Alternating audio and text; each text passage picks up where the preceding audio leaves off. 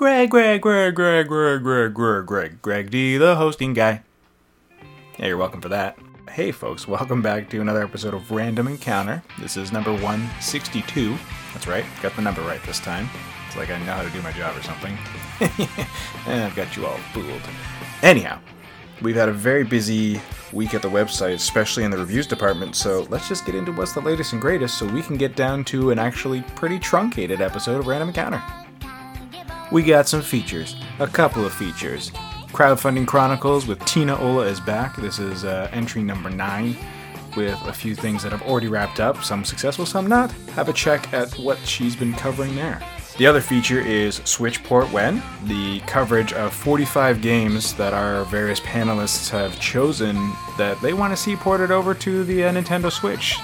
Things like the remasters of Twilight Princess, Wind Waker, Golden Sun Trilogy, all kinds of fun stuff. For me personally, I didn't write for it, but I would really love to see Dark Sun 1 and 2 come to the Switch, because that would be amazing, and would never happen, but that'd be pretty rad. And like I said in the reviews department, it's been a busy couple of weeks. Nathan Lee, who's on the episode today, reviewed The Princess Guide, an action RPG that he kind of brought in at 50%, so not sure if it's worth checking out for yourself, but go see what his thoughts were, and maybe you'll find something in there that you want to check out for yourself. The final season of The Walking Dead, episode 4, has finally wrapped up. Skybound Games finished off this series that's been going for 7 years, and Bob Richardson has been following it all the way for us and got his thoughts out on this final entry that closes off this franchise. Yakuza Kiwami got its PC port, and Jonathan Logan was all over that action RPG for us. Says it's a solid game with some shortcomings, so go check out the finer points in his review. This next one, a lovely mouthful, Nier Automata, the game of the Yorha edition, was released, and Zach Wilkerson got his hands on that, gave it one of a couple editor's choice that I have to talk about today. The other one was given by our queen of the reviews department, Alana Hoggs, to Florence, a stunning-looking visual novel that she has nothing but good things to say about. And last but not least, we talk about it on this episode, Episode Arden. We have joint reviews from Bob Richardson and Peter Triesenberg, who both gave some very contrasting thoughts to how they feel this final DLC of the Final Fantasy XV epic plays out. And don't you worry, I know you love your music, so we got you covered. All of it by Patrick Gann, because again, as we've said, he is a machine when it comes to listening to music. First of all, we got a really neat double feature from, again, some more Corpse Party music. The Whisper of the Nightmare Tarantula/Scorpion editions dropped, and Patrick Gann was all over listening to that. As well, Persona 4 Dancing All Night's original soundtrack was reviewed by him, so if you want to check out those bumpin' tunes, by all means, see what he had to say, and maybe pick them up for yourselves. And finally, one last important detail. You know we're hiring? Do you like social media, reaching out to other RPG fans? Then please come on board and join our social media team. Steph and the team keep up to date on so much of our news, but there's a lot of it coming in, as I'm sure you can see, so more hands the merrier. So if you want to submit to us, there is a great big Now Hiring banner that you really can't miss over at rpgfan.com. And there you have it. It's everything that's going on over at rpgfan.com, where you can check out news, reviews, and more in all of their lovely longer formats. And now it's time to get on to this short, sweet episode of Random Encounter 162.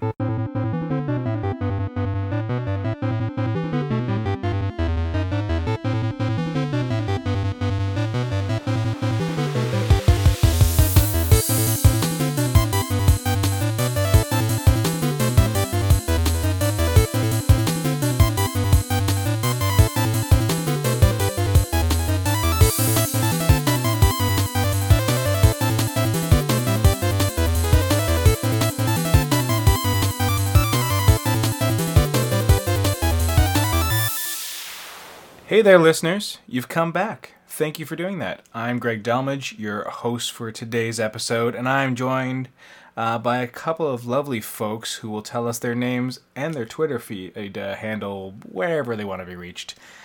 First of all, there's Peter Triesenberg. Hi, I'm Peter Triesenberg. You can find me at I Have Fury on Twitter. And we have Nathan Lee returning to the podcast once again as well. Hey guys, I'm at Smash King 27. Where did Smash King come from, by the way? Mostly just because I made the name when I was 13. I was the best among all my friends at Smash, so that was basically where the name came from. Amusingly, you coming up with the name Smash King at age 13 could have gone two directions, so I'm glad it went that way. Moving right along. You implied the other one, okay. Exactly. You got it. Everyone will get there.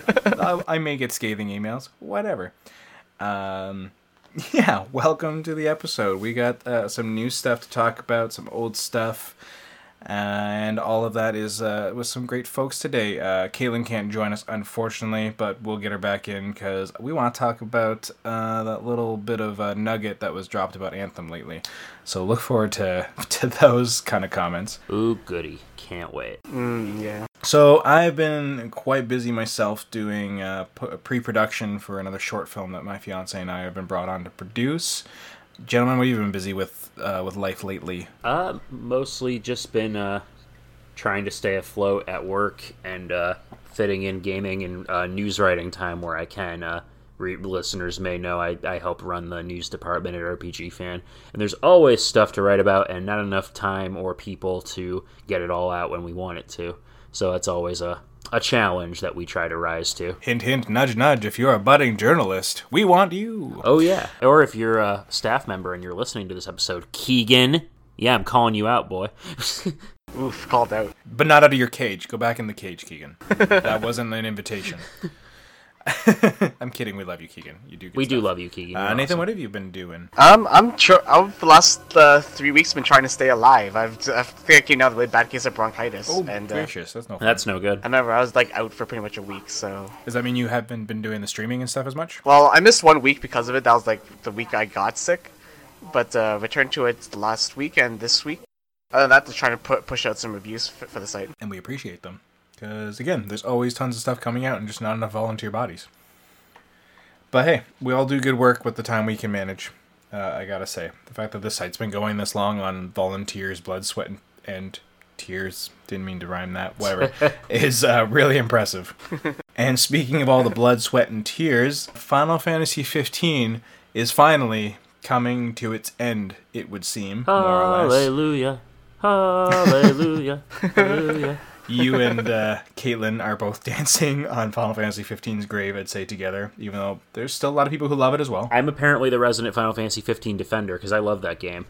Despite you do? I do, yeah. I'm actually on team. I really like it, despite its many shortcomings. I played all the DLC. I've reviewed a couple of them for the site. Overall, I was very excited to dive into this last episode. But you're still happy to see it come to its natural, or unnatural, I guess. I am 100% ready for them to move on to something new. And I think everybody is. It seems to be the scuttlebutt, and I'm super grateful they've listened and more or less hedged their bets at this point to just kind of let things go and put those resources and manpower into other projects. Right. Which, hopefully, fingers crossed, Final Fantasy 16. Yeah, apparently Yoshi P is working on something for next-gen consoles, so that is exciting, because that guy did miracle work with 14. That sounds like it could be something great. I mean, how much would it blow everyone's mind if we randomly got, like, a Final Fantasy Tactics next-gen out of nowhere? They're just like, surprise, this is the one we're doing. I would be here for that, but I don't get my hopes up like that. I'm sorry, Peter. But yeah, you played Episode Arden. It was the final DLC for Final Fantasy 15, just dropped on March 26, 2019. Tell us about that, Peter, if you will. Okay, so to give just a little bit of context for anyone who doesn't know, Episode Arden is the final piece of Final Fantasy 15 DLC that was not initially part of the game's Season Pass. When the game first came out, they announced planned episodes about each of the party members, Gladiolus, Ignis, and Prompto, as well as a few other bonuses and extras like the multiplayer mode. And then they announced early last year a second slate of DLC it's called Dawn of the Future, that was basically meant to be an alternate ending to the story of 15 and provide some more insight into other characters like Arden, the villain, Aranea, and then ultimately a new conclusion for Noctis and Luna, tragically underutilized heroine of the game. Unfortunately, this doesn't seem to have panned out. Hajime Tabata, the game's director, ended up leaving Square Enix, and all of the DLC was canceled except for Episode Arden. We are getting, apparently, a tie-in novel that is going to summarize what the canceled story would have been, which I'm actually kind of interested to check out, especially after playing this, because they do drop some hints as to what that alternate thread might have been. Who's going to be writing? Is it going to be Japanese-based and then translated over? Or? Yeah, it's the same writer who did the tie-in novellas for 13, and I think also worked on Final Fantasy VII On the Way to a Smile, which was the short story collection that set up Advent Children. Oh, neat. I didn't actually know that existed. I should track that down. I'd be interested. They just released that in English very recently. It's available. So yeah, no, it's definitely worth checking out. It's so this person's worked with Square for a while. Episode Arden itself is therefore now going to be the final piece of DLC, and I've seen some polarized receptions to this one. It is very fitting, I think, that the final piece of content for 15 is the source of a little bit of controversy. People are either very happy to see more of Arden, to learn more about his backstory, and to play something in this world one last time. And other people are like, well, this doesn't make any sense because it's a prequel and it's clashing and with stuff we already knew about. What are you doing, Square Enix? And I'm just like, I mean, whatever. It's a collection of retcons, which seem to be the way to go. Yep, retcons, some stuff that lends some new context to Arden and who he is, what happened to him. And is it mostly people are just mad that they didn't get to see more of Arden? I mean, I think for... I mean, I feel like even with all the, like, the previous DLC, like, all 4 of those probably could have just been, like, alternate dating sims, and everyone would have eaten that up, too, of just, like, letting their fan fiction come to life. I probably would have been okay with that. Arden kind of has that hot dad energy thing going. But sorry, you were saying? No, so on Episode Arden, is a prequel. It's set before the events of 15, and you play as the Arden after his... we're getting into spoiler territory for a game that came out 2 years ago now. Be prepared. After he's broken out of imprisonment and by the Empire, and they figure out very quickly, oh, this guy's got evil demonic superpowers. We should utilize this somehow. And Arden wants revenge on the kings of Lucis for imprisoning him. And so they send him in undercover to the capital of Insomnia. And you spend the game basically wreaking havoc, trying to destroy the generators that power their magical outer defense shield. And then go to assassinate Noctis' dad, which is all well and good. And we already know that this isn't going to work out for him, because... obviously, the rest of the game exists, but it's a fun 2-hour romp, roughly 2-hour romp. We're playing as the villain of 15, and then in flashback form, we get more of his backstory. So there's a segment where we play as him just kind of wandering around Verstale's laboratory, kind of dazed and confused and learning about the world. Would it be welcome to have, other DLC in this vein from other villains? Like, is it interesting playing from the villain's point of view? Would we want an episode like Sephiroth or Kefka or something like that if they ever brought stuff to the next gen? I think it's an interesting idea, because the thing about Arden was that he's kind of a tragic character. Like, his whole villain arc is that he went on the same journey that Noctis did, but ultimately was betrayed and cast down from the throne, and now he's pissed off and wants revenge. And even without playing the DLC, his motives were kind of justifiable, and after playing it, even more so, they really hammer home that this guy got dealt a bad hand and is kind of justified in his anger, even if his means aren't really appropriate. Yeah, it was a little hard to kind of parse together from 15 as written, but yeah, it generally seems that things weren't in his favor. Yeah, and they make it very explicit in Episode Arden. Like, you meet the brother that betrayed him and created the line that Noctis is descended from. They basically... there's a whole bit where you can read a bunch of optional lore logs, and that part makes it very clear that the foundation of Lucis is a lie, because they tell a story of a king and the Oracle uniting to form the kingdom, and, well, based on Episode Arden, we know that the first king deposed the true king and murdered the Oracle. Are they compelling enough to read? Yeah, it is very interesting. If you want to know more about the world, and there is a plot detail that has not been filled in by the other DLCs or free updates they've done for the game, Episode Arden probably has it written down somewhere. Oh, that's cool. Yeah, so it's thorough, if nothing else. The nice thing is that Arden is just really fun to play as. Yeah, how does it handle? Because the other DLCs all had different kind of play styles with each of the bros. So how does it work for this? He is probably the closest to base game Noctis as any of the DLC characters are. He has roughly the same power set. He can teleport. He has the warp strike. He has his own set of royal arms that build up as he lands successful attacks and does more damage. He's also a lot more powerful and has a lot more mobility, like to the point that I loaded up my old save file and I had a hard time going back at first because Arden gets a double jump, and I'm sorry, once it's hard. What? It's hard to go back to non-double jump. Yeah, no doubt. And did you play Companions at all, which I'm assuming played like Noctis as well? In Comrades, yeah. Sorry, that's the one. Yes, that one has a slightly different system, but they also have the very similar power sets. Yeah, they can warp and they have their own array of special abilities.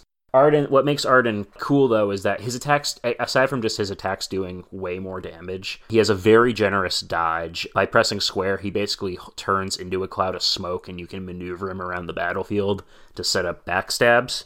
And if you do enough damage to an enemy, you can just press triangle and auto-kill them. It's called a demonifying. So you basically just turn them into darkness and absorb them. And it is very satisfying to pull off. And I feel really bad for the hundreds of poor, innocent Kingsglaive officers who were just doing their jobs when Fedora Man decided to rain hell upon the city. You can also summon Ifrit, which is really cool, because Ifrit was one of the summons in 15 who was tied to Arden, right? Tied to Arden. He was like the second to last boss, but he kind of came out of nowhere too, so it was like, oh wait, I want to know more. What's the deal with this guy? Well, the DLC does get into more about what Ifrit's deal is, why he's evil instead of the other gods who are on the side of Noctis and the Crystal. Yeah, like I almost thought Arden and him were one and the same, is the sense I kind of got when I left 15. I thought, yeah, Arden was the summon Ifrit, but then I figured out, I was like, oh, maybe not. No, but still a little unclear. They get into more that he is an actual astral that Arden basically turned using his powers. Got it. But overall, it's as far as being a piece of add-on content for this game is, I think if you're a fan of 15, you absolutely should give Episode Arden a shot. We're going to have dual reviews going up. I don't know if they'll be up by the time this episode goes up, but we have 2 people writing reviews. I'm one of them. Yeah, who had the very conflicting response to your feels? Yeah, Bob Richardson had a very different opinion on it than mine. He liked the story and did not like the gameplay.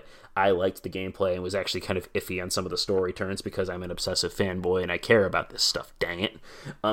Well, this will be an interesting, joint pair of reviews to come out then. But to give my criticisms in brief, I think it's too expensive.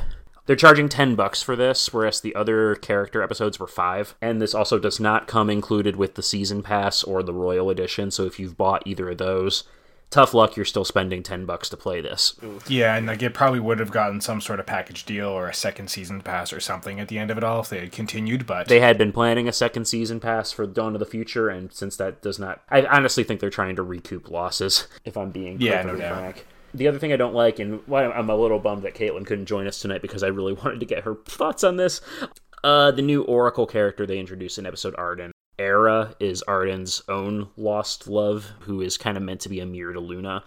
And like poor Luna, her job is to get brutally murdered to make the men sad. And this happens 3 times over the course of a 2-hour DLC episode. What? Even I was like, okay, guys, this is bordering on fetishistic. She even has an alternate death scene, depending on how one of the sequences goes. So technically she has 4 deaths in this DLC. It is a little surreal, and I thought Arden's backstory was tragic enough without adding the dead girlfriend into the mix. So the DLC every half hour basically going, hey, remember your dead girlfriend? Ding! It's a little much. It seems like they can't even bother to write a decent part for, the heroine of their games, let alone add insult to injury by just constantly knocking them off and making them into a plot device. It's It's silly. It's a sad day when Aranea and Iris are your best female characters in 15, and I like Aranea, but she's kind of one-dimensional, and Iris doesn't do anything. Yeah, she's just there to be, the maid. Yeah, and it's 50. If you have a problem with how 15 handles female characters, episode Arden will not change your mind. It's something I seriously hope. I mean, they'll hopefully have a new team of writers on the next Final Fantasy. But it is an unfortunate blight on this particular universe that has not been rectified. That's unfortunate.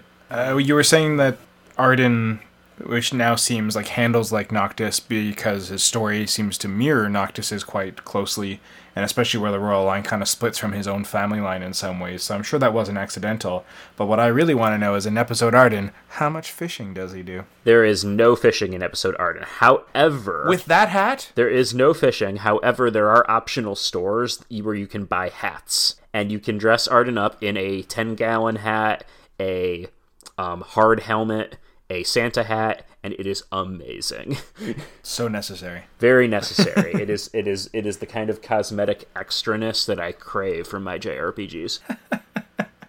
That's and then you didn't have to pay for it. I mean, that's where the extra $5 is going into, is all these extra hats. Exactly. Look. I mean, the hats are not going to render themselves, guys. They could have charged you 99 cents a hat for the DLC if they wanted, really. Overall, I like episode Arden. It's not my favorite piece of DLC. In hindsight, I think episode Ignis is still probably the strongest. I think it does a good job of adding to the story of the game. It's being a fun little gameplay experience in its own right. And Darren DePaul is a great voice actor, and having him spending more time with Arden is a lot of fun. Yeah, he was very much a highlight of 15's overarching main story. Those brief interactions, even if the way he was written was very confusing and made no sense sometimes, still, the character was compelling. He gets to go ham in this, and it's pretty great. Fantastic, which, I don't know, with a character like that, it just seems that Square would be smart to try and elevate them up alongside fan favorites of craziness with Sephiroth and Kefka and all that came before them. Hey, he can join the upper echelon of Final Fantasy villains who kind of actually won, if you think about it. Yeah. Nathan, did you get much into 15? I didn't end up playing it, but just hearing Peter talk about how Arden has to deal with his dead girlfriend dying over and over again, it kind of reminds me of 13-2's Caius. It kind of is. 13-2. Except Yule was kind of a character in her own right. Not much of a character, but she had something going on. Yeah, I agree with that. Yeah, no, but I feel you though. Yeah, no, it's kind of a similar. It's not quite the same plot setup, but the way it's structured in the DLC, it's a similar situation. Well, I'm glad that kind of gives somewhat of a satisfying wrap up to the epic that has been 15. Yeah, depending on who you are, I guess. But I look forward to seeing what both you and Bob have to say on the matter. But moving along. Another game that came out on March 26th was Nelke and the Legendary Alchemists, Atelier of the New World, which Nathan has been dabbling with. What you got for us from there, Nathan? So I can't put myself into this interesting position where I've never played an Atelier game before. So I don't know, is that a bad position to be in, really? Well, this is I believe the quote-unquote 20th anniversary game of the series. So this a game is bringing in characters from all across the Atelier series. So all the way back from, I think it was Atelier Mary, I think was the first one. And then all the way up to the latest one, which I think is Atelier Liddy and Sewell, I believe. I think that's the latest one. I could be wrong. That sounds right, yeah. Which I think Derek reviewed and was not a fan of, if that's the one I'm thinking of. Yeah. Yeah, I think the latest trilogy hasn't been exactly the best. But yeah, so this is the crossover game for Atelier, so this is their kind of celebration, I guess, of the series, for bringing all these characters back together. And what hooked me was not just because I've never played an Atelier game before, anything like that, but I'm a big fan of Sims and town building games, and so when I saw this game was doing that, I wanted to get my hands on it. So that's kind of my motivation. It's kind of interesting motivation. It's not I'm not playing this for the reason of wanting to see all these characters together, because I've never done that before. Just the simple reason, just as a town building game, and I won't need more of those. Well, that's pretty cool. I didn't realize there was that heavy of a focus on sim town management, because I always thought it was more like shop management and stuff. Yeah. But one thing I wasn't planning, one thing I didn't even know that it'd be that like huge of a deal was just how like in depth the town building is in Nelky and the Legendary Alchemist. I was expecting more of like an RPG with kind of town building elements, but this feels like more like a town building game with RPG elements. How does it compare to like Ni no Kuni 2 per se? That one I haven't played too much either, but I feel like with Ni no Kuni 2, I feel like that's still more of a game that's like mainly focused on your RPG gameplay, whereas Nelky and the Legendary Alchemist focus a lot more on your town building. Like the only real like things you do with an RPG setting in Nelky and the Legendary Alchemist is you kind of go out in the field and you explore. Walking is automatic, like so you don't have to like control anything when you go out for your RPG explorations. You kind of just walk in a straight line and occasionally encounter enemies. So I think you just fight them like normal traditional RPG. But that's like the only like real RPG elements to it. There's like I mean, it has the Atelier formula of you need to research things to advance the story, and you have tasks you have to complete in order to get to the next major plot line. But other than that, RPG elements are kind of secondary to the game. That's just my feelings on it. I mean, I'm not disappointed with that because I wanted a town building game, but just wasn't expecting that kind of emphasis. Well, that's pretty rad. When it comes to the town building now, is everything just kind of laid out for you? How does the progression work in it? Do you have to unlock stuff as you do quests, or do you have to collect items and stuff to kind of build up the town, or is it just a question of just having enough money? So the way it works is, so you start off with like kind of like your base materials, which you can get through exploration or through like dispatching people onto fields to do expeditions. Then what you do is you bring those back to your town. You ask an alchemist to craft the items or synthesize the items for you. Then you set them up in a shop to be sold, and then you get the money you get from selling stuff is used to build up your town. And it's kind of like that circle of life kind of thing where you have to send people out to get materials, or you go get materials. The people or the alchemists make the items. You sell the items, and then it keeps going on and on like that. So the main thing, the objective of the game is to build basically this village that you have at the start of the game with like 50 people. You need to grow it into like a town or city, basically, and that's your objective in the game. But Nelky has her own separate agenda where she's interested in relics, and one of the village that you're trying to build up used to have a relic nearby, but no one knows what it is or like how it was created. But everyone just knows it's around there somewhere, just waiting to be discovered. So that's your secondary objective in the game, and that's the way you get true ending, is by having Nelky like discover this. I think it's like kind of like a legendary tree or something, like kind of like a world tree. I can't quite remember the name of it off the top of my head. But so that's what you need to aim for. Okay, cool. So when you say, I guess, that it feels more like the RPG stuff is just kind of tacked on, is the story compelling enough to kind of keep you going through things, or are you just playing it for the town building? Does it feel more like, I guess, like a Harvest Moon, where the story's kind of superfluous and you're just doing it for the routine? The story, like, only really comes... It's more of, like, character interactions. I think that's what's more of the focus, other than the story. So yeah, basically Harvest Moon. Yeah, kind of. Because basically what happens is you can also go and visit, like basically over the course of the game, like other alchemists from across the series will join your town or come in and work in your village, and then you can talk to them. You can basically have these nice conversations, like just basically kind of get to know them, like as characters, which is helpful for me because I've never played any other Atelier games. So like just meet these characters and getting to know them for the first time is like it's new for me. Basically, when you go and visit them, you can also get you can increase the friendship level. Friendship levels will allow you to research better stuff, and that kind of progression system. Basically, I find a hard time trying to explain it. It kind of sounds similar to the progression system for anyone who's played it listening of Little Dragon's Cafe. I don't know if either of you two got a chance to dabble with it. I did the review of it, so I got to play it. And essentially, yeah, you're just getting to know the various guests that come in, and once you get to a certain friendship level with them, it kind of unlocks the next step of their story until you've finished their story, and then moves on, a new guest comes in, rinse, repeat. And that's basically how you progress through the entire tale. I'm really curious to check that one out, but I didn't end up playing it, no. Yeah, like I dabbled into it, like I was the one who even gave it my, like when I went to E3, I was like potential like game of show at E3. Oh, cool. But even after, I did end up getting it. I think that I ended up playing something else or need to review something else at the time, so I've only played like a few hours.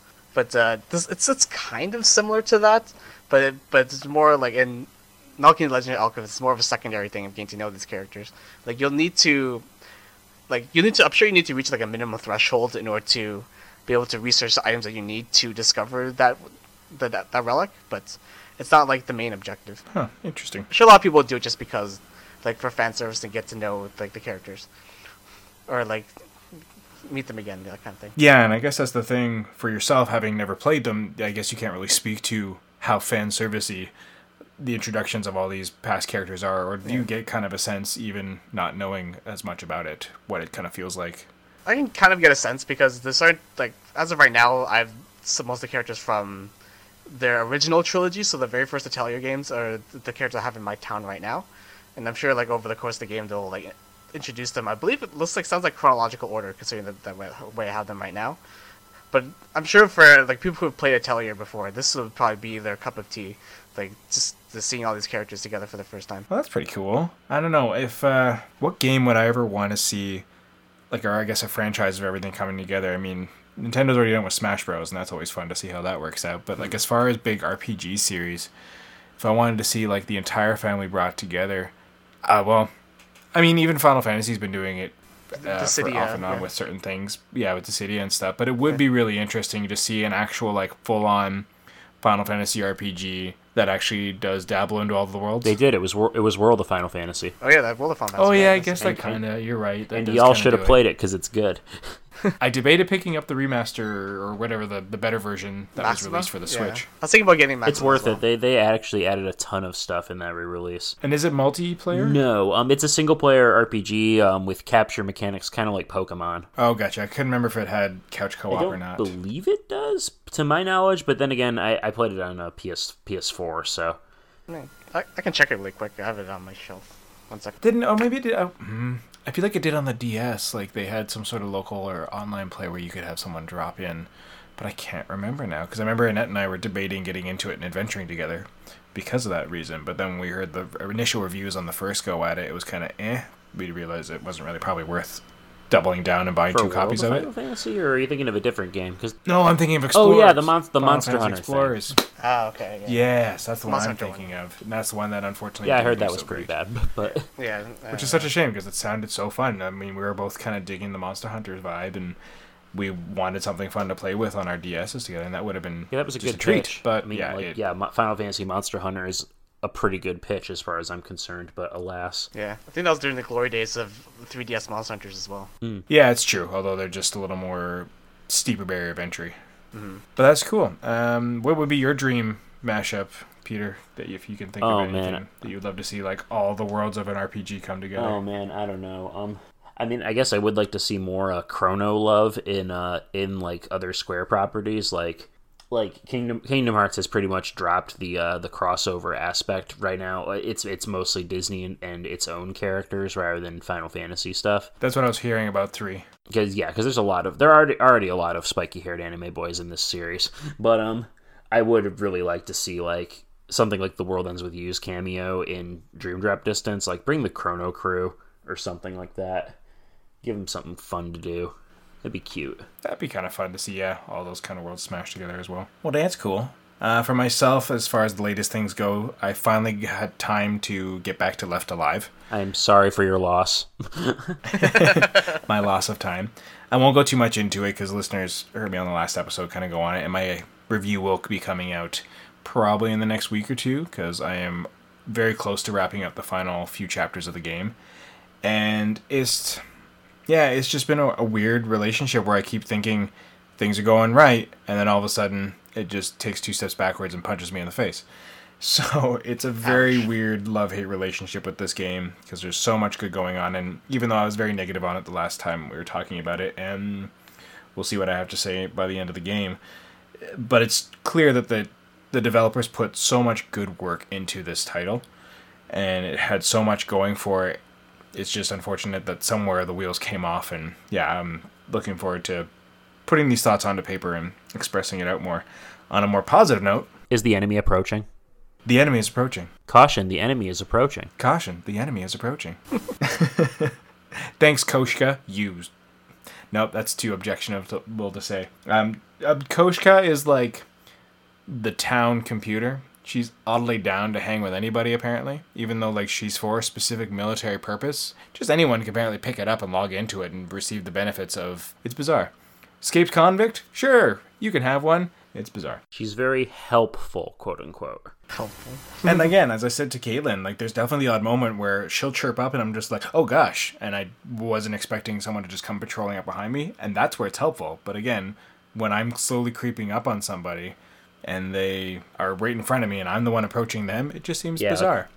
And it's weird because you'll do cutscenes, and in the cutscenes they make like other characters can hear her. Huh. But when you're doing the sneaking around and stuff, clearly they can't. So I was always wondering, I'm like, does it buzz in my ear, or do people hear it, or is it just implied from my reaction they understand what she said? Like, it just seems, if she is speaking out loud, that seems very counterintuitive to the whole stealth aspect. C'est la vie. Well, exactly. It is what it is at this point. And yeah, there'll be more thoughts on that. As far as more positive Square Enix experiences go, you were just speaking about Chrono Trigger and the Chrono Love. Gwen and I's current ongoing RPG love that we do, we basically go through a game together, which is basically me playing it, her gleaning all the secrets and enjoying the story while I read it out in all the voices for stuff that isn't voiced. So right now we're going through Chrono Trigger. We wrapped up on Paper Mario, and then this was the next one she wanted to dive into. And I gave her the choice because we have SNES Mini. I was like, do you want to do the classic Super Nintendo one, or do you want to do the PlayStation one? And she's like, well, what's the difference? I'm like, well, aside from load times, the PlayStation one does have the anime cutscene, so she was pretty stoked with that. So she's been enjoying the odd little cutscene that comes up, because Akira Toriyama's work in that it's really neat seeing some of those scenes brought to life. Absolutely. And it's funny to see how safe they kind of play by only focusing on Chrono, which she was pretty quick to call out. And I'm like, well, it's because they just don't know who you're going to have in the party at that point, right? There's always two mystery characters. And she's like, oh, that's fair. And it's bizarre, though, when you see these things, and, like, I find the sound effects and the music, all that stuff is all, like, balanced really nicely, but it's just weird that they make no voice noise whatsoever. And it just seems a little odd that no one ever has any expression whatsoever vocally. At any rate, it's been, I love that game. It's been nice to have this excuse to go back into it. So I kind of look forward to the times that we get to dive in. It's also really good for the ego when, like, I've gotten as far as she's ever seen, because she started it with her dad a while ago, but they just kind of petered out on it at some point, or he got stuck, I think, fighting Masamune, or I can't remember who got stuck fighting. He just wasn't probably leveled enough, or just didn't quite figure out the technique to where you can easily take him down, whereas I remember especially a lot of the early game stuff I have pretty committed memory, so it's fun listening to her marvel over my prowess at Chrono Trigger. And so it's very satisfying. Be like, yes, I am a Chrono Trigger god. So that's really, it's nice to be idolized in the eyes of your daughter. And yeah, it's just a fun game. When did you first play Chrono Trigger, Peter? Ages ago. I actually played it when it came out on DS, which has... Was that your first playthrough? It was, yes. And I was in high school, and my friend let me borrow his copy because he found out I hadn't played Chrono Trigger before. And I was hooked. It's the first time I feel old now. Oh my gosh! Sorry, I'm a wee youngin, but yeah. So I was really into the DS version of Chrono Trigger. This is the one with the refined translation and the some additional content along with the anime cutscenes and all that good stuff. Yeah, it is the definitive one, isn't it? And is that the one they ported? Technically, yes. The port was based technically the mobile version, but that was based on the DS version. It has all the same enhancements. That's tempting. It's worth it. There is an interesting little epilogue chapter that ties into Chrono Cross, which wink wink. Future Retro Encounter listeners. I'm playing Chrono Cross right now, actually. So sweet deal. Nathan, how about yourself? Did you ever get through Chrono Trigger? That game's a little bit... I never had a Super Nintendo when I was young, so I never played it. Never had a PlayStation, so I couldn't play it again. Then I never found the time. It's actually something I mentioned to... I get it. Time. Chrono Trigger. Good one, Nathan. Sorry, you were saying? Yeah, I was mentioning to, I think, the Twitch chat that when I was streaming for RPG Fan a little while ago, I was wondering if I should maybe in the future just do like a... the quote-unquote RPG fan plays JRPG classics for the first time, this segment or something like that. I feel like there's an audience for that. It's worth it, and it is a comparably brief game. Yeah, we've been ripping through it pretty quick, and I think you can definitely make a case for that. And especially, I think there'd be the added audience draw of you being like the one human in the JRPG community who hasn't played it. So people would be fascinated to watch you play this dry playthrough of like, I've never done this before. Come watch me do it. And I feel like you'd also get a lot of fun heckling. Yeah, probably. That's just why I was thinking about doing it. Yeah, that could be really neat. I mean, I feel like we could definitely benefit from having a classics. I mean, or as it is, Wild Arms is one of the ones out there right now too, which is a classic at this point, I suppose. And we've had people go back to Lufia and not what's that game? It's not Quest 64. The one that's supposed to be like the Link killer that was on the PlayStation. That was it was like the Alundra? Alundra, yes, that's right. That Max was playing. So we've had some good classics on there. I think you could definitely throw that back, and it would bring in the viewership. The only time I've ever watched someone play anything on Twitch at any length has actually been watching them play Chrono Trigger. Oh, that's interesting. Okay. I mean, I'm sure there's definitely an audience for it. Well, then I look forward to your first experience with it, and really look forward to hearing what you have to say about it, because it's definitely a formative RPG in a lot of ways. My best friend Pat was the one who had it on the Super Nintendo back in the day, so I played it at his house now and again. I remember borrowing it and bringing it to like my uncle's house, because I didn't have a Super Nintendo, but I knew where I was going to stay for some family time away. I had access to a Super Nintendo, and maybe who my mom was dating at the time, his sons had a Super Nintendo, so I feel like I borrowed the cartridge and was able to play it wherever I kind of could. And I don't think I ended up beating it that first go around. I don't think I ever actually completed the game until I got it for the PlayStation. And it's just kind of neat with the PlayStation that you can kind of save all the endings, and you, after you've gone through the whole game, you get to open like a encyclopedia of all like the enemies and the loot and all that sort of stuff, which is kind of neat. And then of course it stores all the different endings, so then once you've done a new game plus, you can just kind of plow through and then unlock all the different endings at the different points. Yeah, it does make that a lot easier instead of having to do a full game. Some of the joke endings are great too, like right, the guy rating one, the Dream Team one, those are both up there, and I know Gwen's excited to see some of these different endings. So hopefully we'll be able to kind of rip through a new game plus and check out some of the different stuff the game has to offer, instead of just going to YouTube, which we could, but whatever. Right. Games that you are currently playing, though, that you haven't missed the boat on. We finally got Dragalia Lost. We brought it up a bit. I mean, not finally. I mean, we got it on in Canada finally, because Nathan and I are over here in the cold, frigid north, where apparently games don't always come to. But weirdly enough, Dragalia Lost just launched in the States, and they forgot about us for a while. But we finally got it, and we both jumped on board for a bit. Nathan, you've been playing it more than I. They had to send it by carrier moose. But yeah, Nathan, you've been playing Dragalia Lost. Jokes against our home and native land aside. Sorry. Yes. It's okay, I appreciate them. You hoser. I mean, I'm an American, so I really have no leg to stand on in this discussion. Our homeland sucks right now. But yeah, I'm actually reviewing Dragalia Lost for the site as well, because one thing I noticed when I first started playing Dragalia Lost, I think it was a couple days in, I was like, I wonder what we thought of it, or what our reviewer thought of it. So I took a look over to our mobile review section, and I was like, oh, we don't have a review for Dragalia Lost. We thought nothing. We have no opinion.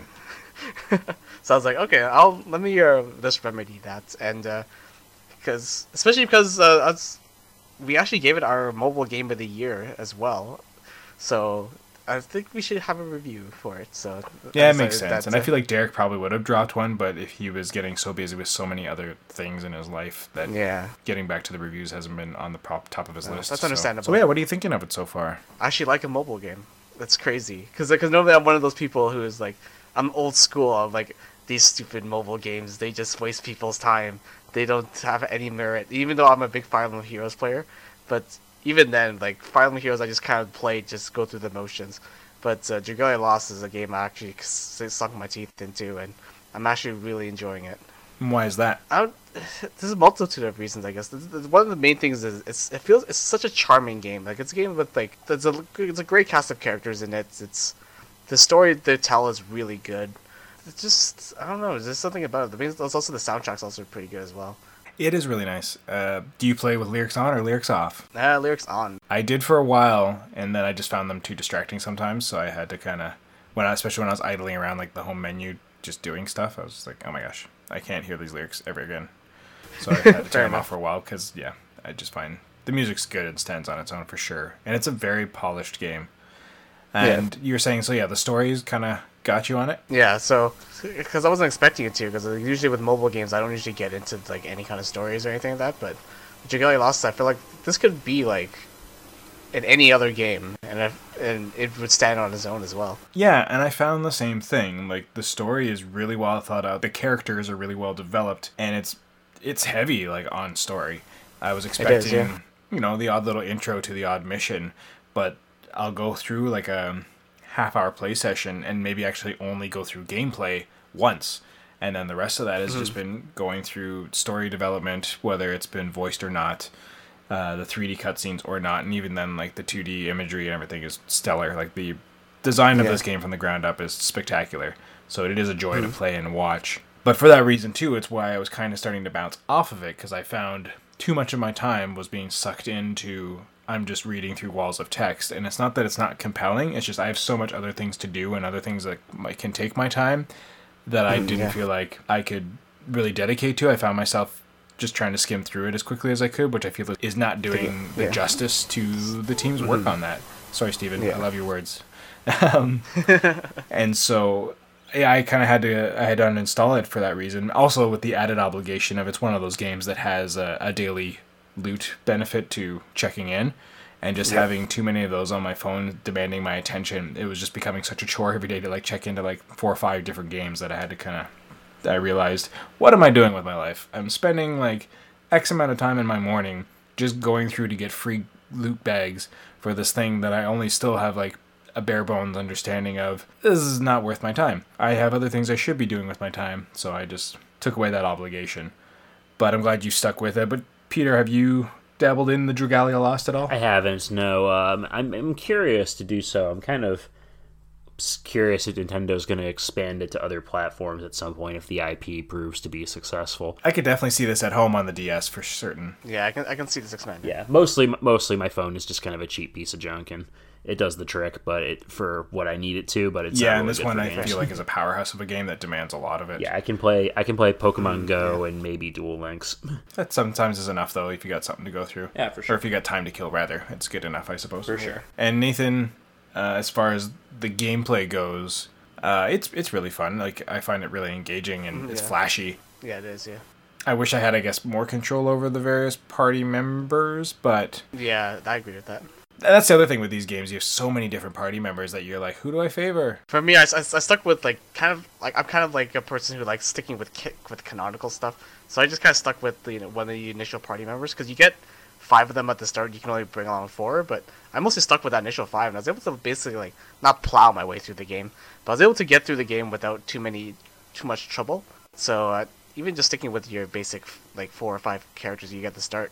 And that's another thing that's great too, because when I played through Fire Emblem Heroes, the story characters they give you, I never felt like they were good enough until you had to upgrade them.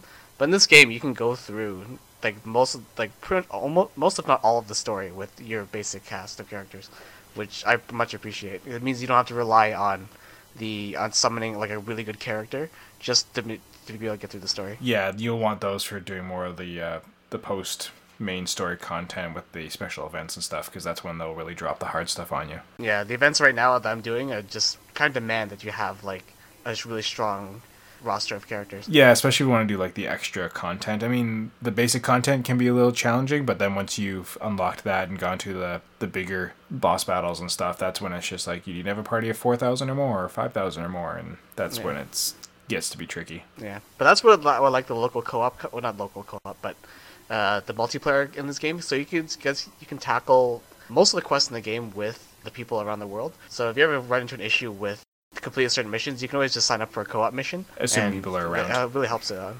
Yeah, but actually, I rarely find issues with lobbies unless it's like almost like a mid, like not a low level mission, but like kind of like the mid tier missions.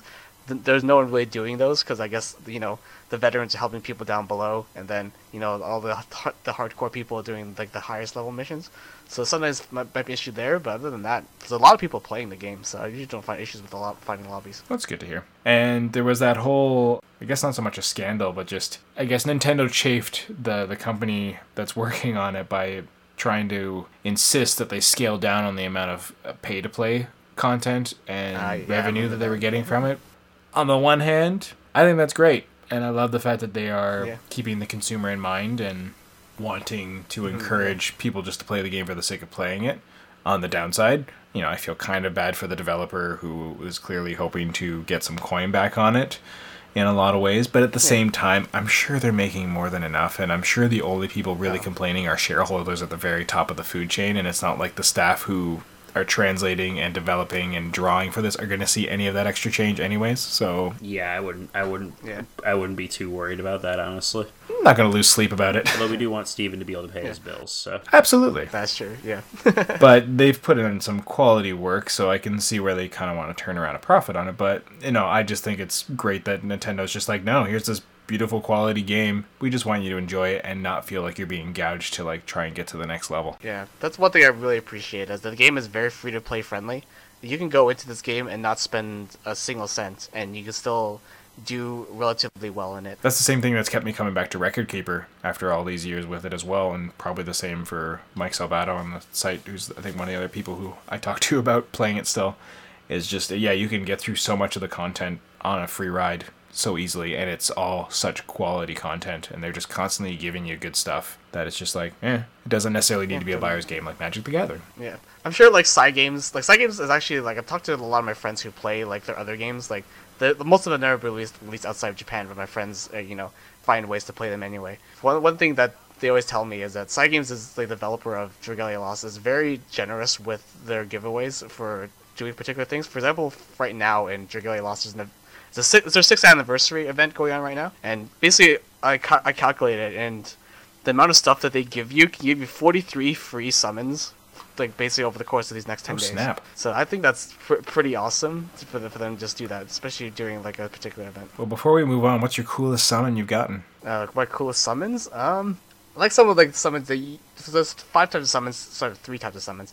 There's your adventurers, which are the characters you play as. There's dragons, which you can transform into, and then there's worm prints, which no one wants. But they're basically like equipable items that you can get. But I think one of my coolest summons is one of the dragons I got. I can't remember his name right at the top of my head right now. But Was he from one of the special events, or? Yeah, he's from one of the special events. I think it was Gilgamesh. Gilgamesh is pretty awesome. He's basically he's a human. He's kind of like a humanoid with he has swords for some reason, like floating swords. He has, Oh, 6 yeah. of them. You get Gilgamesh.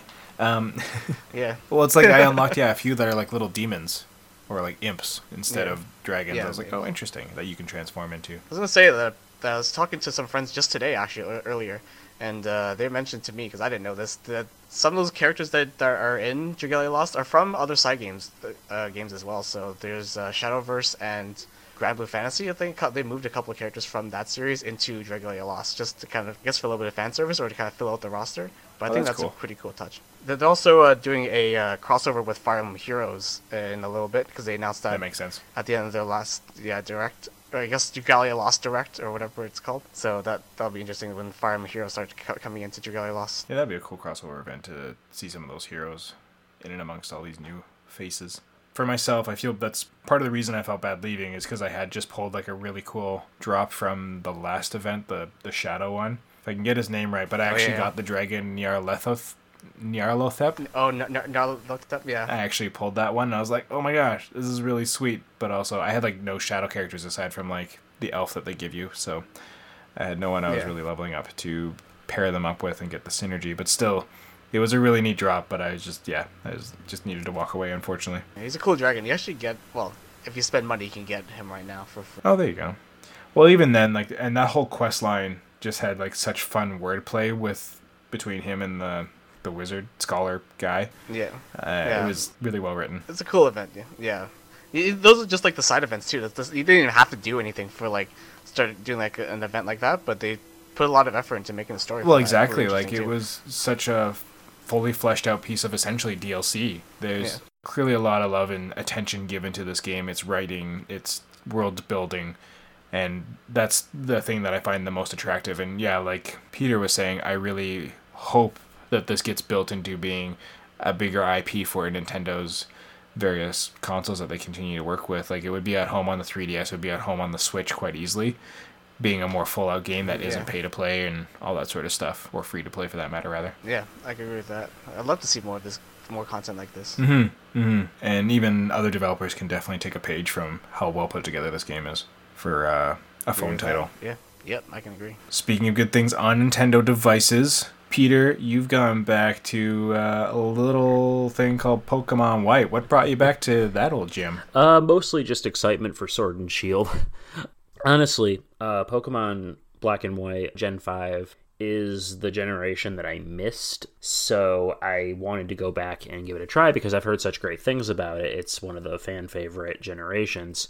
And I just finished White version, and I think I can say with confidence it's probably up there as one of my favorite Pokemon games. It's just a really, really fun, really solid iteration on the formula. I really like what it does differently. I really like the decision to only include brand new Pokemon until the credits roll for the first time. They basically made a whole new batch of 150, and up until that point... Oh, that is true. Yeah, so up until the post-game, you're only going to be meeting new Pokemon. I think that's brilliant, like, honestly, because it really made me mix up my choices and get to know these new critters. And honestly, and Gen 5 has some really great Pokemon designs. Like, everyone makes fun of the ice cream cone and the garbage bag, but man, there's so many other cool Pokemon in Gen 5. Like, I had a giant fire orangutan and a flower dress lady thing and a samurai narwhal,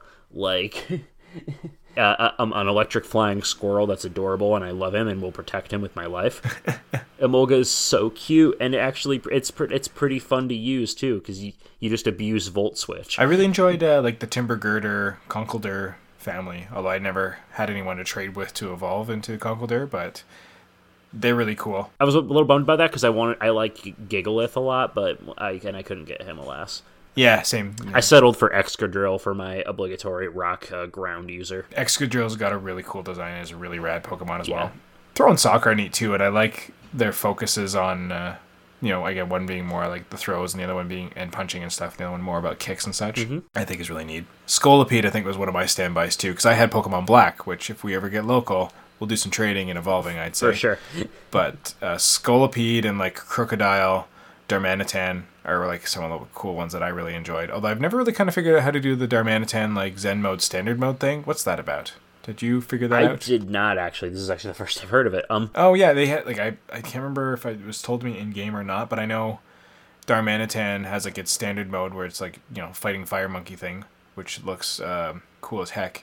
But there's also like a Zen mode where it's just like blue, like a statue kind of thing, and I'm not sure how that works out. But I guess it's a hidden ability for Darmanitan depending on when you use it. That's interesting. I didn't even know this was a thing. Right. Oh, and of course, Mike Solosi's favorite Solosis, understandable, is from that era as well. I forgot about that.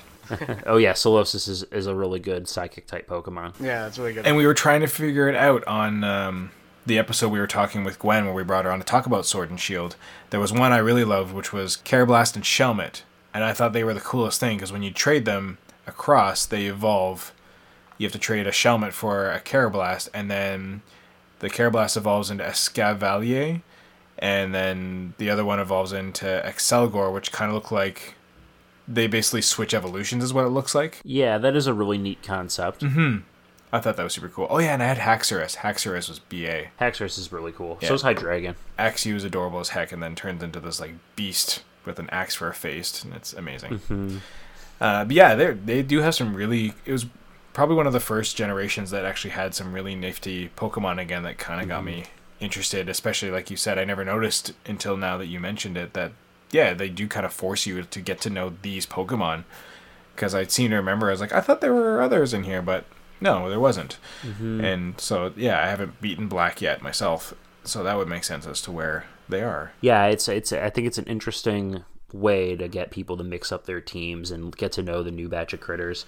In general, I like how the game looks. I really love the change to the sprites, how they kind of animate. It's a nice change. It made me mad. How so? I kept playing it because I had it on the 3DS. When I bought my 3DS secondhand from somebody, he sold it to me for $200 Canadian with Pokemon Black as well. And it's the 3DS XL, so it was a good deal. And I remember playing it and just being like, why are you not in 3D? Because everything just like pops at you with the way it's animated with the 3D backgrounds, the beautiful sprites, and I just wanted it to pop off my screen. I wanted to abuse that 3D mode. But no, it's gorgeous. You're right. Sorry, you were saying though. No, you got to play an actual 3DS game for that. And even then, they kind of disabled the 3D effects going forward, because I think when you played it with X and Y with the 3D on, the game would chug. Yes, and even then, it wasn't 3D in the battles. And like, I think world building wise, Unova is a really great region. I love how you get to know the gym leaders, how they all kind of show up for the final fight. I think Team Plasma is one of the most effective Pokemon villains in that they actually have an agenda that kind of makes a little bit of logical sense in this universe. I mean, it's all a front for Getsis dominate the world, crazy man thing, but the idea of like a team of basically evil Pokemon PETA is probably the only Pokemon plot besides Team Rockets that makes any sense. So I kind of like seeing that. I like N as a character. I really just liked the cast in general was really lively and likable and had more personality than you typically get from these games. It's been a while since I played it, and I can't remember, but I do remember enjoying going through it. But I remember getting Y not too long after I got it, because that's pretty much why I got my 3DS around then, was I wanted to jump in on the Y train and finally get into a Pokemon game again. So I went back and dabbled down again, but I haven't finished it yet. Have you done Black or White at all, Nathan? I played, I can't remember which one, Black or White, I can't remember which one I played. I remember enjoying it. I remember liking the story that they told because, like Peter says, it's one of the few times where they've actually tried to create a coherent story. But other than that, I don't, I've played through Black 2 and White 2 a little bit, but I didn't end up, I don't know, I couldn't end up sticking with it. For some reason, Gen 5 just doesn't stick with me, personally, but I know, a lot of people enjoy Gen 5 just because of how different it was. Yeah, so I'm glad to have done my catch up on the Pokemon series for now, and I'm looking forward to seeing what comes in Sword and Shield. What's your starter going to be, Peter? Who are you in love with right now? Right now, I'm pretty sure it's going to be Scorbunny. And why would you say that? I usually go with the fire types. I find they're pretty powerful. I like the other two's design, but there's just something about, I don't know, Fire Rabbit. It makes sense. It looks good. I'm into that. Fire's fast. Gotta go fast. And yeah, Nathan, you weren't around for that episode either. Are you going to jump in on the Sword Shield bandwagon? Oh yeah, I get every single Pokemon game that comes out. Well, not every single one, but every single one in the main series. You're still playing Hey You Pikachu? Hey You Pikachu? Oh my god, don't remind me of that game. I actually think that Pokemon Channel is an underrated masterpiece. I actually enjoyed Pokemon Channel too. It's not that bad. Yeah. I vaguely remember it. It was on the Wii, right? No, it was on GameCube. Oh, that seems like it should have been on the Wii, given the whole channel thing. Basically, maybe it's because I just hated Hey You Pikachu so much. I looked at Pokemon Channel. I just thought, hey, this is what Hey You Pikachu should have been. But for Sword and Shield, who are you going to jump on as your starter of choice? It'll probably be Sobble. I prefer Scorbunny and, oh my god, I even forget the grass starter's name. Grookey. I prefer the designs more, but I usually pick water types, so I'll usually just probably see Sobble. But usually I also wait for the reveal of the gym leaders and Elite Four, and then I usually make my choice to make myself. So you're more strategic in terms of your choice as opposed to just which one you want to defend with your life. I was to say I thought we were just going for aesthetic preferences, because I went with Chespin on my X and Y playthrough, and I love Chespin, but his evolutionary line is Uggo. It made me so mad. Oh yeah, because Chespin was endearing as heck. Yeah, no, I love Chespin. I would never evolve into anything. The weird ball thing, whatever that was. His final evolution was neat in its weird way, but it just made no sense where it came from. I would have bought it as a Pokemon on its own, because it's pretty BA looking, and I wouldn't want to get messed up by that thing. But then I can't remember its name at the moment. But anyways, Chestnut, yeah. It's got a cool name and everything, but it just, coming from Chespin, it just kind of made no sense. Did either of you ever watch The Adventures of Nemo in Slumberland? No. I haven't, no. Oh, it was an older anime cartoon. Had Mickey Rourke in it and stuff. I love it. I watched it as a kid. But it's got these goblins in it that all kind of seem very inspired by. There's a particular artist at the time that did this really striking bunch of goblin stuff and Green Man kind of drawings and such. Very similar to Tony DiTerlizzi's stuff, but not quite the same. Anyways, a lot of the goblins and stuff look like that, and Chespin always makes me think of their design. Chespin would be fit right in Nightmare Land as one of the little friendlier looking goblins from that were with the goblin. The Mumps, I think is what they were called. Or the Moops. I can't remember what the heck their name is. They have a whole song. It's adorable. Anyways, I watched it with Gwen a couple months back, and she loved it, and I was like, yes, my childhood is validated. Right. But yeah, aesthetically, I can see where Scorbunny would go with. Oh, I wonder, I was like, why has he got a Band-Aid? He's always got a Band-Aid on his nose.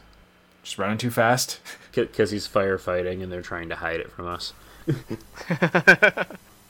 I'm actually There you go I'm again. hoping for either Fire Fairy or Fire Steel, personally. Yeah, Fire Steel be Fire interesting Steel to would be cancel out its shortcomings, so to speak. They get destroyed by ground. Though. I'm also with Nathan on the Sobble train. If you hadn't listened to the episode, that's where I'm at. And Gwen was all about the Score Bunny because she very ardently expressed, she's all about them fire types and Right. always has been.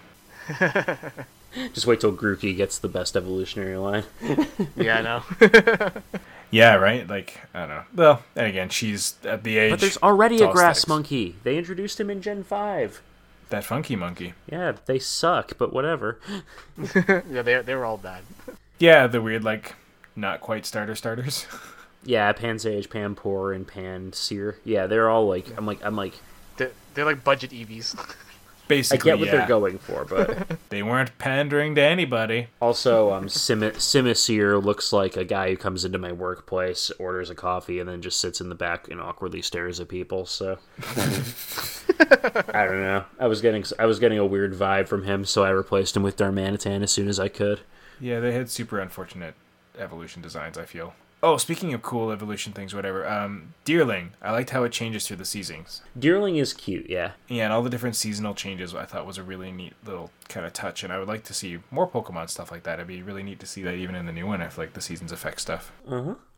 Yeah, I'd be really curious. It's set in the UK. It's just gonna rain all the time. Right. That's fair. Which, being in Vancouver, I'll feel right at home. But it would be neat Right, if like certain Pokemon were only came out at certain times of the year or came out at certain like times of day or something like that. I feel like that would add a really interesting element to mix up the formula, at least at the catching side, because they did a big mix up on the last on the last entry as far as the gym progression and stuff. So if they could mix up another aspect of the mechanics in a different way, because they probably will go back to the more traditional thing on this, I think that'd be really neat. Yeah, it looks like they're doing something different because they had the that brief shot of the stadium, the sports yeah. stadium. They And called something different. I can't remember what they called them. This gym. They called them something different. It wasn't gym leader. It was. I think it was. They called it. I thought it was like master or something, but gym master. they made it seem like the gym battles are more of an event this time, which could be Yeah. interesting because I liked the trials in Sun and Moon. I thought that was a nice twist. Yeah. Gym Masters is what it seems to be, yeah. Okay. Okay, so I'm curious. Too cool. Yeah. It's only fitting that the Pokemon game set in the UK has an unhealthy fixation for sports, but whatever. Oi, Stag, you want to have a Pokemon fight? Maybe that's what it'll be all about, is they'll, the entire crux is the player trying to prevent, like, a sport riot. But, yeah, that's a lot of stuff to talk about. A lot of things have been going on. Before we go and get through the outro of things here, fellows, again, Caitlin, my ever-present co-host, was not here today, but we've all felt the benefit of Caitlin's work, right? Being reviewers and stuff like that. We've felt her touch on how to edit and make our words sound better, which I need right now, apparently, because I can't find how I want to speak. Absolutely, she makes my words sound good. As she is editing us at this moment while she listens, to be like, it sounds well, Peter. Sounds well. I'm sorry. But yeah, thanks, Caitlin.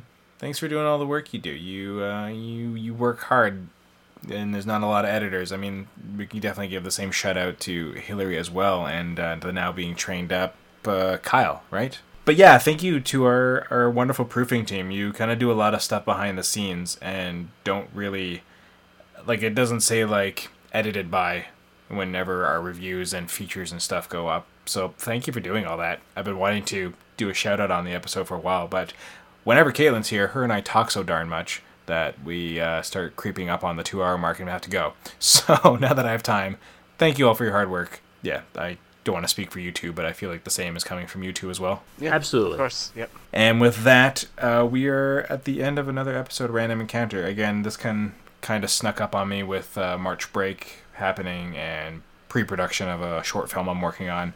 I didn't get out to ask the listeners any questions. I just kind of realized when the episode was starting up, I was like, oh, right, I didn't talk to anybody. The only person I did talk to was my cousin Davis, who I want to give a shout out for. When I started getting on RPG Fans Random Encounter, he was interested in checking it out, and we've become his top 2 gaming podcasts of all time. And I made the joke, I was like, you only listened to 2, right? He's like, well, yes, but... that's only because I've bounced off every other one I've listened to. So basically, we win for being one of the ones he wants to stick with. So we're doing something right. Well, there you go. Awesome. All of our Random Encounter hosts, past and present, thanks for being here. Speaking of which, if you do have any feedback you want to throw at us, spare potions, comments, concerns, whatever, you can email us at podcast@rpgfan.com, or you can find us at Twitter through the main RPG Fan handle at rpgfancom. We have a great social team helmed by Steph that will respond to anything you have to say about us, and we appreciate any feedback you get. Like, as I said a few episodes ago, your approval sustains me. So please, by all means, keep the comments and everything coming. I love engaging with our listeners. So we also have some other podcasts. You may have heard of the old Retro Encounter. Retro Encounter is getting up to almost 200 episodes now. Solosi is a machine pumping these out on a weekly basis. And I can't remember what we just had come out. What was the last one about? The job search episode did just go up. Oh, right. So yeah, the most recent one was the job search, which I was actually on that episode, which was really fun to talk about all the different kind of, I don't know, I'm a sucker for jobs in RPGs. If you give me a job system, right, I am there for you. So that was a fun episode to be on. Look forward to that. Peter teased some Chrono Cross, so you got that to look forward to. I almost wanted to be on that one as well, but I had no time to get into it, because I bought a copy of Chrono Cross like 3 years ago for my PlayStation. Haven't had a chance to touch it yet. Which is tragic, I gotta say. Yeah, oh, for sure. Chrono Cross is one of those like criminally underrated sequels that did a lot of really unique stuff, but is also very different from its predecessor. I would say it's also one of my best friends. It's his favorite game, so he's very excited he's going to be replaying it too. So it's fun to compare notes while I'm doing this. I remember the very divisive conversation at the cafeteria table in high school about it, and how everyone would pan the paper-thin cast by comparison to its predecessor, and more doesn't necessarily mean better, and yada yada yada. So I'm really interested to form my own opinions on it. I just didn't have a PlayStation at the time and couldn't get in it at the when it was the latest new release. And the other podcast we have, speaking of games with good music like Chrono Trigger, we have Rhythm Encounter. If you want to go and listen to lots of past episodes where our esteemed group of panelists have gone into great depth to describe the various songs and musical pieces you can get out of RPGs, that's the place to do it. Hopefully one day we will see it have new life breathed into it, but for now it's still on an indefinite hiatus, but you can still find past episodes. So all that being done, as I still try and get into a routine, it's still very clunky. I'm no Mike Solosi in the closing statements, but I'm working my darndest. Thank you so much to both of you two fellows for being here on the podcast with me. I appreciate having you all yet again. It's been a while since I've gotten to chat with you. Yeah, of course. No worries. Yeah, thanks for having us. Thank you. And to all of our wonderful listeners, thank you so much for having us. And we will talk to you next time. Bye for now. Bye.